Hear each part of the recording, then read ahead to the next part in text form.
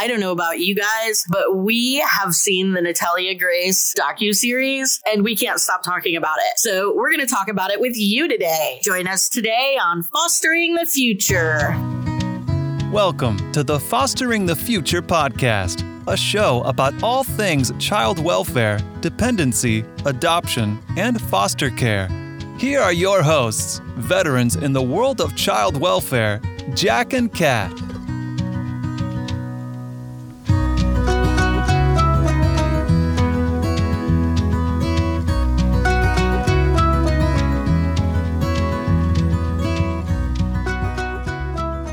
We believe that every human has incredible and equal value regardless of what side of the courtroom we sit on. We hope that everyone feels welcome and accepted here on Fostering the Future.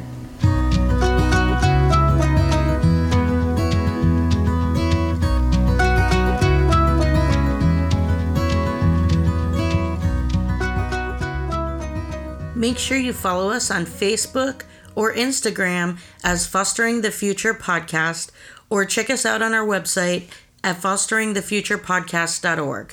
This is Jack, and I'm back here with Kat, and we're ready to dive into more of the Natalia Grace story. If you haven't listened to the previous episodes, now would be a good time to go back and listen to parts 1 and 2. You know what, Kat? Let's set the scene. All right. This child is adopted in 2010. Is that correct? Yep. What happened in 2009? The movie Orphan came out. The movie Orphan? I have never watched this movie. What is this about, Kat? I'd love to tell you. It's about a family that has a baby and the baby dies. So they decide that they have all this love to give to a child because they're such altruistic, loving people. So they adopt a child from, Russia. And this little girl comes to their home.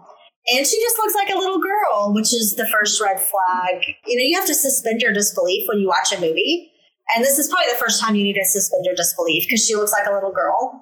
And as we all know, a person with dwarfism is not an adult that looks like a child. Right. Sometimes they're a child that looks like an adult because their facial features often do that. Right. And they usually have a long torso and short limbs. But I'll continue. The little girl, I think her name is Esther. She begins to do things like poison them. She starts to cause accidents in the home. And she bonds with the father and not with the mother, which I don't think we've talked about this, but in that AMA on Reddit, he talks about how Natalia was close to him, but not with anybody else. And she starts to cause accidents in the home. So the family had another child. She tries to suffocate the child. All these accidents start happening. And they kind of blame the mother, you're not bonding with her, it's not going well. And finally, they find out that she's actually an adult who's 33 with dwarfism, who just looks like a child. I read that movie was actually based on a true story about an orphan who came from Russia, and that these things actually happened. Shut up. No, I did. I'm Googling that. You can Google it. You're right. It was inspired by a 33-year-old Czech woman who pretended to be a 13-year-old girl named Anna. You're right. Okay, but she did pretend to be a 6-year-old. Yeah. 13's a little more believable. Yeah. So this movie comes out the year before they adopt Natalia. Yes. But, they're busy raising geniuses. They probably don't watch movies. No, they are movie buffs. They're movie buffs? Yes, How do you know that they're movie buffs? Well, I read it online, so it's got to be true. It's in part of the documents of the case. It's they watch a million movies or whatever. Didn't he have a blog about movies where he listed all of his favorite movies? This movie comes out the year before they adopt Natalia. It's a girl coming from Russia, Eastern Europe, trying to hurt people. They find out she's really an adult in a child's body. Yeah. And then that's the horror movie. Very theatrical. I'm sure they were shrieking and screaming. There was probably screaming in the bathroom. The mother probably was calling out for her husband. Michael is a movie buff. He surely has seen it. There's no way you don't see a movie that's about someone adopting from a country near your kid's potential country. There's no way you don't see that. If they saw the movie and then shortly thereafter they start saying that she's doing things they're doing, it's really hard to believe that they're not pulling this from the plot of the movie. Yeah. These are all of the allegations that they made against Natalia, who at the time was 6 to 7 years old. Christine said Natalia put bleach in Christine's coffee. She said she put Windex in Christine's coffee. Michael said Natalia put Pine Sol in Christine's coffee. Christine said she saw Natalia attack a baby boy on a baby monitor. She said Natalia was jumping out of moving cars. She said Natalia dragged her into an electric fence. She said Natalia came after Christine with a butcher knife. She said that Natalia was diagnosed as a psychopath and a sociopath. Christine said Natalia was hearing voices. Michael and Christine said Natalia had schizophrenia. So sociopath, psychopath, and schizophrenia now. Schizophrenia is also not diagnosable. Right. Christine said Natalia was smearing bodily fluids on the walls. Michael and Christine said Natalia stood over them holding sharp objects while they were sleeping. Michael said Natalia told them she was trying to kill them. They both said Natalia would make statements and draw pictures saying she wanted to kill family members, roll them up in a blanket and put them in the backyard. Michael said Natalia put clear thumbtacks on their stairs. Michael said Natalia smeared blood on their mirrors. Michael said Natalia threw their son's toys and homework in the highway to make them run out and get hit by a car. Why were they by the highway? Who was letting the kids play by the highway without... Michael and Christine said Natalia had pubic hair, and they said Natalia had a menstrual cycle and hid the clothing in her closet. Did they bother to get any tests or hormone profiles done to prove this claim, since they worked so hard to make proof on their camera? They also claimed that they had a person speak Ukrainian to Natalia and she did not understand the language. Zero evidence has been provided to support any of these claims. I don't know if you noticed, but everything is Michael said, Christine said, Michael said, Christine said, not the neighbor said, not the friend said, not the teacher said. It's all coming from the two of them. None of the teachers have made any claims except that she seems to be a young child. Like the Manns haven't made any claims. The neighbors haven't made any claims. The neighbors at the apartment have said that she just had like inappropriate social behavior, which I feel like is very appropriate for a small child who lives alone. She doesn't have appropriate social development. She was 8 years old. Everything could be explained by her age and her trauma. Right. So if the premise of all of these allegations sound familiar, it's because it's virtually the exact plot of the Orphan movie. Right. If it were true that they lied about all of these allegations, it's awfully coincidental that the movie Orphan came out right before then. Yeah. And to top it off, they're movie buffs. I think a lot of people would be like, well, where would they get these ideas from? These are crazy ideas. Well, somebody basically drew up a schematic for them on how to get rid of their child. When really, if it wasn't a good fit, the best thing for both them and Natalia would be, let's find her another adoptive placement. I mean, yes, it's sad, but it happens. You know what's worse than disrupting an adoption? Putting an 8-year-old in a home by themselves. Abusing, neglecting, and abandoning a child. Right. That's worse. Yeah. All that to say, I think you and I can both agree that we have major doubts about the diagnosis of Natalia, but we also want to preface this by saying if she had those diagnoses, it still doesn't make what the Barnetts did okay. Absolutely not. Most kids, when they are placed, they have something called a honeymoon period. We know about the honeymoon period. And you know about that more than I do. You want to tell us about the honeymoon period? So when a child is first placed with someone, there is a honeymoon period. And part of that is they're terrified. They're not like, oh, I want to make these people happy. They're like, I need to survive. I need to survive. I need to make the people I'm with happy. I need them to give me food. I need them to take care of me. And also, like, a new place is always fun. Like, if you go to a hotel or stay at someone's house for a night, it's exciting, playing with new toys. You can only hold your breath for so long. It's different with each kid. Sometimes it's a week. Sometimes it's a month or two. Yeah. So the honeymoon period is the beginning period when a child has been placed with you where they are on their best behavior. So when they talk about that she waited for her dark side to come out, I actually think probably what happened was the honeymoon period ended. Yeah, I mean, that makes sense. And she likely, she had this trauma. She had behaviors and she had been placed at least one previous time. She lived in an orphanage for the first 4 years of her life. We don't know if she was kept in a crib all day, every day. That happens with kids without special needs. I would imagine a child with her physical limitations was probably struggling to get attention. And she was incredibly tiny. We don't know how much she got to eat. We don't know if she was physically abused, sexually abused. When they talk about her dark side, I mean, there's a possibility that it was just that the honeymoon period ended. They were completely completely not trauma informed. The things like smearing urine, soiling surfaces, she was probably looking to have some control over her environment. Yeah. But also, these are things you should expect when a kid has had trauma. They talk about her hiding knives in her bed or holding a knife or maybe brandishing one. Maybe this didn't even happen. But if it did,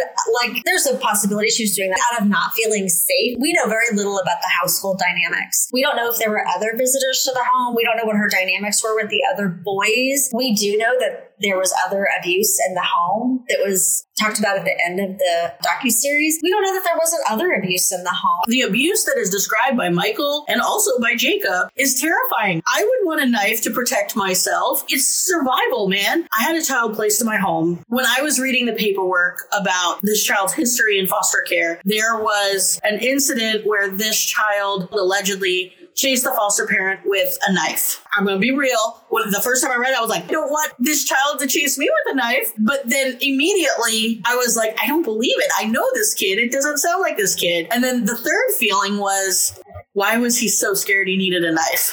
The child told me a story that was almost exactly what I had expected, where the foster parent was chasing them and they were scared. And so they grabbed it, not planning to use it just to protect themselves, but also maybe to be funny. When they told me without any prompting from me, it was exactly what I expected. I had a similar experience. There was a little boy I saw for therapy for like 2 years, and he was very young because he had some serious diagnosis and he had done some really serious things, but he was only about 38 pounds. So for me, his behavior was always really good. He did every now and then try to like throw a shoe at me or something, but he just was a little kid. So his aim was terrible. And so he never actually hurt me. And the other thing was when he started to melt down, he always succumbed if I just would say, can I hold you for a little while? And he'd always climb into my arms and he would calm right down. I don't think that worked for everybody. Some people you just bond more with, and we were pretty bonded. I definitely had kids that were not bonded to me. So I'm not saying I have the magic touch. I'm just saying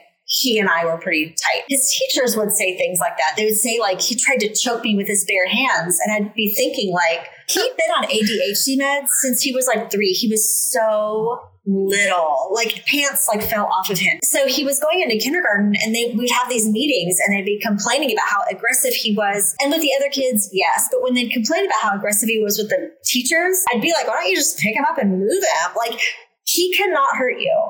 He's so little. Just like, how is he choking you? How? Because he can't choke me.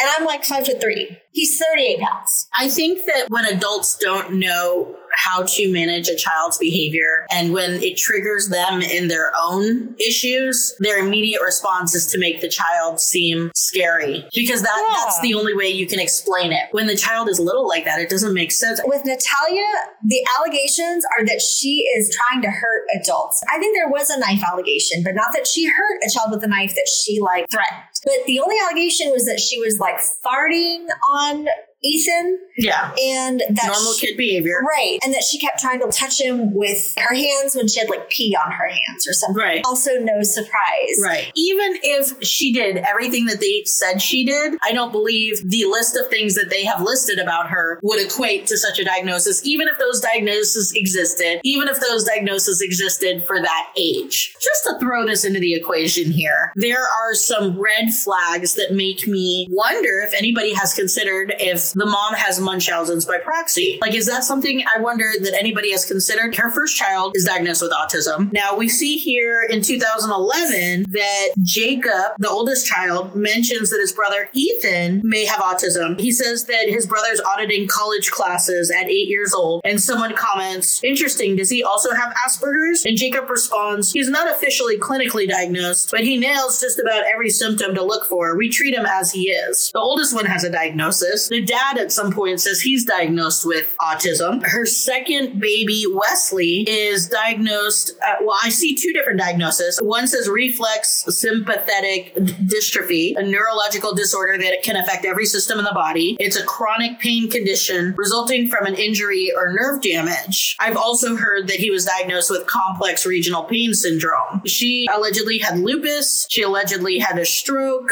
When her nephew was born, he was critically ill and they didn't expect him to make it, and they were about to like metaflight him somewhere. But they disconnected him from all the tubes and everything. And she held him. Was this in her book or in a speech somewhere? Yeah. And she said something along the lines of, my love for him healed him. And then he started breathing on his own. He started breathing normally because of her. It's just interesting that there's so many of these diseases in the same family. And a few of them can often be a red flag for Munchausen. Right. I do think that there is like a subgroup of children that are sometimes diagnosed with autism when really they do have a high IQ.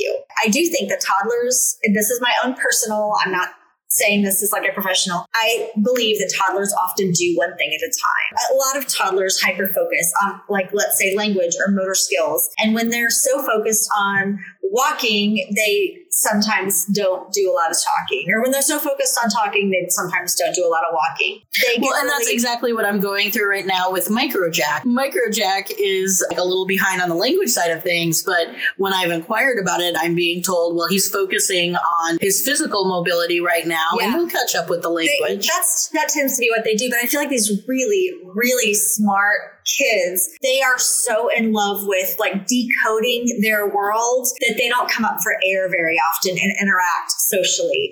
And because of that, I feel like they tend to get those premature autism diagnoses that tend to get ruled out when they hit them. And you do have some Asperger's, which it's no longer in the DSM, but we still recognize, a lot of people still recognize it. There is this like clinical recognition of a person who's just really bright, and maybe their social skills aren't the same as another person, but they still interact in their worlds without any deficiencies. Like the guy from The Big Bang Theory. I think the show's creators have said he's not autistic, he's just very smart. That's possibly what's happening with Jacob, and maybe that's what's happening with Ethan. I have no idea. I have a hard time believing Michael has an incredibly high IQ. No, I do think something's wrong with him, and I don't think it's autism. I don't know what it is.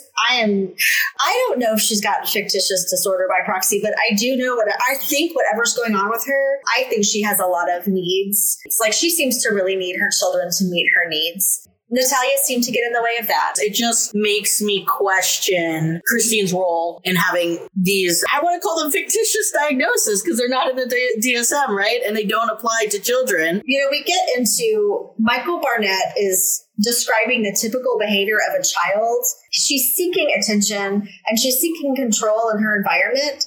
And he calls that object horror. You know, this is stuff we can just expect from a child who has experienced trauma. And if he had like some education on trauma-informed parenting and adoption, he would know this. Yeah, but it wouldn't help him find an excuse to dispose of this child. It's true. The knife thing is like, even if. And if it were true, why wouldn't you put the knives somewhere where she can't reach them, which seems like anywhere would work with her height disadvantage? When you are a parent, you have to adapt and create safety for your kids. So, hey, why don't you lock up the knives? Yeah, exactly. The thing that struck me the second time I watched it was this whole basis for her having these mental health disorders and being a, quote, psychopath is that she was trying to kill them. So Michael tells us when he's talking about Christine and what a monster she is and talking about their divorce and how he hasn't seen his kids in years. He says, Christine told the boys that I was going to kill them. That's right. Christine told them I was going to kill them. That's so Which is really interesting because who else did she say? If Michael wasn't trying to kill,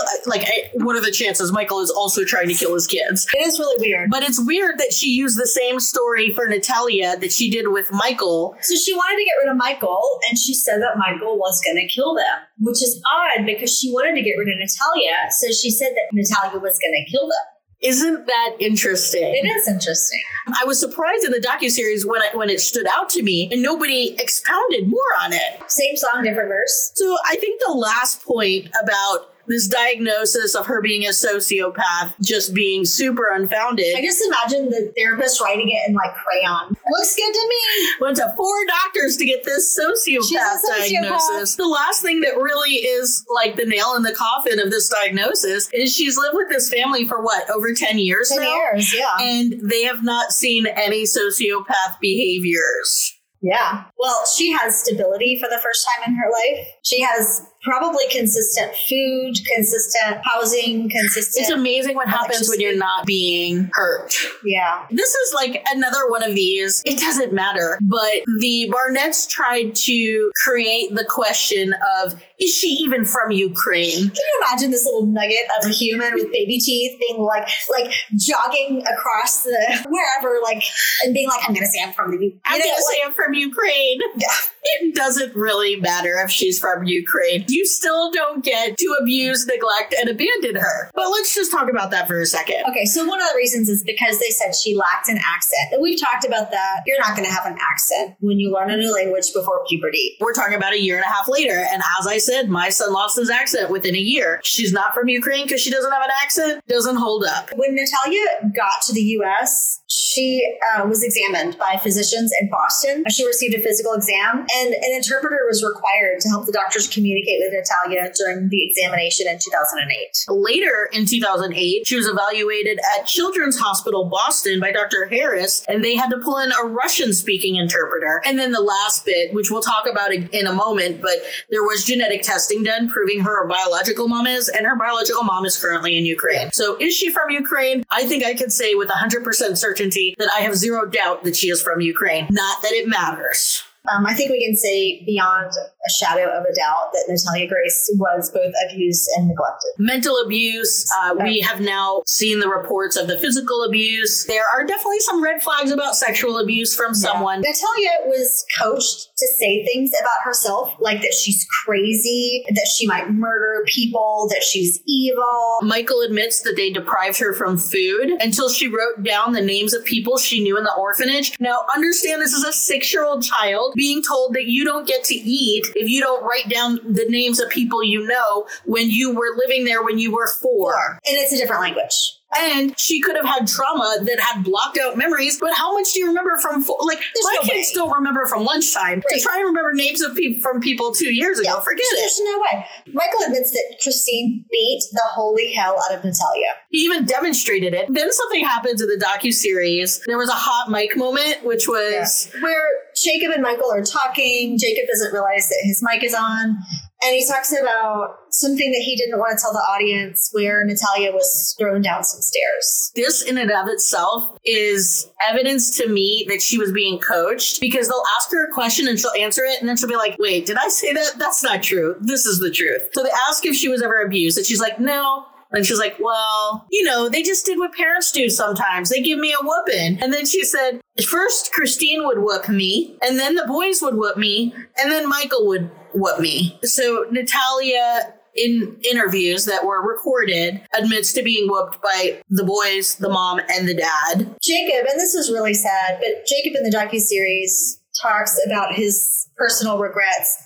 And he talks about how the mom, Christine, had Jacob urinate in Natalia's bed. That was really hard to watch. I mean, and that's abusing him too. Yeah, that's telling absolutely. your son to go pee in your daughter's bed is abusing both of them. Like, and that's horrendous. You could tell that he was suffering from the regret of being complicit. Like, he couldn't even talk. So as we already talked about, she was isolated from people repeatedly. She was sent to her room for long hours, isolated from her parents, not allowed to receive visitors, isolated from her neighbors. They deleted her phone contacts. This is a form of control. It feels very abusive. And this really was difficult for me. My parents have disabilities, and you really can't thrive in this world when you're a person with a disability unless you have adaptive care, unless you have what you need. So Natalia didn't have, she didn't receive shoes that she needed to walk properly. And they did mention in the very beginning that she needed certain surgeries, and that was not provided to her. Yeah. So that is medical neglect. Yeah. And that's probably why she couldn't walk at the farm. It's difficult for a person who has no issues to walk for a long way on a gravel road and keep their balance. But she had to just stop walking, and she didn't receive the care that she needed. She didn't have like the adaptive equipment that she needed, which is likely why she couldn't meet her hygiene needs, like hand washing, bathing, wiping, washing clothes. Probably another way that they isolated her because they knew no one would want to be near someone who smelled like that. Right. Like, could she wash her own clothes? Could she reach into the washing machine to pull her clothes out? Did she have the step stools that she needed? With the photos from the apartment, there's no step stool to get onto her couch, to get onto her bed, to reach under the stove into her kitchen. You know, she would have needed a step stool to get onto the toilet. I know that for a fact. Yeah. Like, her legs were not tall enough. Little people can be independent. Totally. They could be fully functional. They need the resources. They need the adaptive equipment. That is not even considered in any of this. Like, she could hop on her belly onto couches and chairs, because I saw her do that. You can't do that to get into a bathtub. How could she bathe? She was isolated. She was hungry. She had no toys. She was no longer enrolled in primary school. But you know what? It's all okay because she's 22 now. Her social needs were definitely not met. She was not developing socially, which is what likely, in my belief, why she was bothering her neighbors. Right. She didn't know to respect someone's boundaries, I think. She didn't know to not walk into someone's house. If you're not taught those skills, then you don't know that. When you are parenting a child from trauma, this is sometimes more important than meeting their basic needs, is meeting their trauma needs. And I can tell you with full confidence, she was not receiving consistent trauma therapy from a trauma therapist. There's no way, because she wouldn't be getting these diagnoses, right? First of all, they didn't care. We know that they didn't care. They demonstrated no care, but and they would have talked about it. They were seeking out a doctor to provide what they were looking for, is what it looks like to me, but I could be wrong. So it was definitely abusive when Christine told Jacob to urinate on Natalia's bed. There was also the accusation that we talked about where she was kicked down the stairs. There's a couple hints and red flags that make you wonder about sexual abuse. Obviously, we talked about the blood in the underwear, which could have been a symptom of that. Inappropriate sexual language and behavior. And the other thing that was a little off to me was how all of the neighbors at that first apartment said that the only parent they ever saw was the dad. Yeah, that was really weird. The other thing is really bad. It was on the docuseries. On the docuseries, they interview someone who's a little person. He says that Christine propositioned him for sex with her, but then also possibly with the daughter. It's unbelievably horrific. She likely felt very unsafe. I mean, the dad demonstrates how she was beat up. She speaks about the entire family taking turns beating her up. So at a certain point, she's probably just going to start saying whatever they tell her to say. Definitely. She probably had attachment issues, developmental trauma. Regarding the poisoning of her mother, she said it's what she told me to tell them. Which goes back to the gaslighting and trying to make her feel like she's crazy. She was manipulated to look as crazy as possible. I think, was it Michael who said that Christine rehearsed a voice with her? And it was rehearsed and coached. And Michael and Jacob mentioned her being coached to say certain things. She was forced to say things for food and to avoid beatings. Okay, so there's like a literal Facebook message of Christine trying to solicit out Natalia. There's a literal Facebook message? Okay, I had heard that Christine had a lot of crazy public things on her Facebook. Is that what we're talking about? Yeah, so there's a Facebook message of her trying to solicit out Natalia. Like, she should be locked away and she should never be around children again. I can't believe these people are roaming free. A weird part of the docuseries is where apparently Freddie is recorded saying something that Christine told him. And they showed it to Michael and they're like, there's an accusation about you. We feel like it's our responsibility to tell you and give you an opportunity to answer. Do you want to see it? And he does this whole drawn out, dramatic Michael thing where it's like so overblown. And he's like, this is the last time I'm going to say yes. Da, da, da, da, da. He's like, give me the laptop. And they hand him the laptop and he's like, do you want me to break this laptop? And they're like, please don't break our laptop. And then he refuses to record more. He's like, oh, I'm done. And he walks off. I think there were questions about whether there was accusations of some type of sexual abuse that Christine had mentioned to this little person who I believe his name was Freddie, but we don't know because they didn't go further into that. There was an abuse report to the Indiana Department of Child Services in 2012 for child neglect of Natalia Grace because Christine took away Natalia's bedroom and bed and made her sleep on the back deck of their home. I can't imagine being like, you can't sleep in the house. In 2018, an orthopedic surgeon, Dr. Maskell, back at Dr. Helen DeVoe's children's Children's Hospital examined Natalia in 2017 and 2018 and diagnosed her again with her dysplasia, club feet, joint issues at every level, and required but was unable to obtain surgery on her spine, hip, hand, and possibly wrist. Dr. Maskell told investigators that because of the delay in medical care and surgery, the surgeries will be more involved and the treatment will take a longer period of time. So because of the medical neglect of not doing those surgeries that they knew she needed from the jump, now the surgeries are going to be more involved and the treatment will take longer. All of this together is incredibly concerning. I mean, even without her being re-aged, this is abuse. Like, this is assault. Right. There should be some charges for this, in my opinion. The people that I know that have adopted internationally, there's often a medical issue. And usually one of the first things they do is get those things taken care of. And when you don't do them, that's called medical neglect. I think you and I can both say with 99.9% confidence, there was clear abuse, neglect, and abandonment of this person, Natalia Grace, who we both, with pretty much full confidence, feel like she is the age that her Ukrainian birth certificate says. There is so much more to share about this story. Please join us again next week to hear so much more. Thank you so much for joining us today. Make sure you subscribe and follow us on social. We hope that you join us again next time and keep on fostering the future.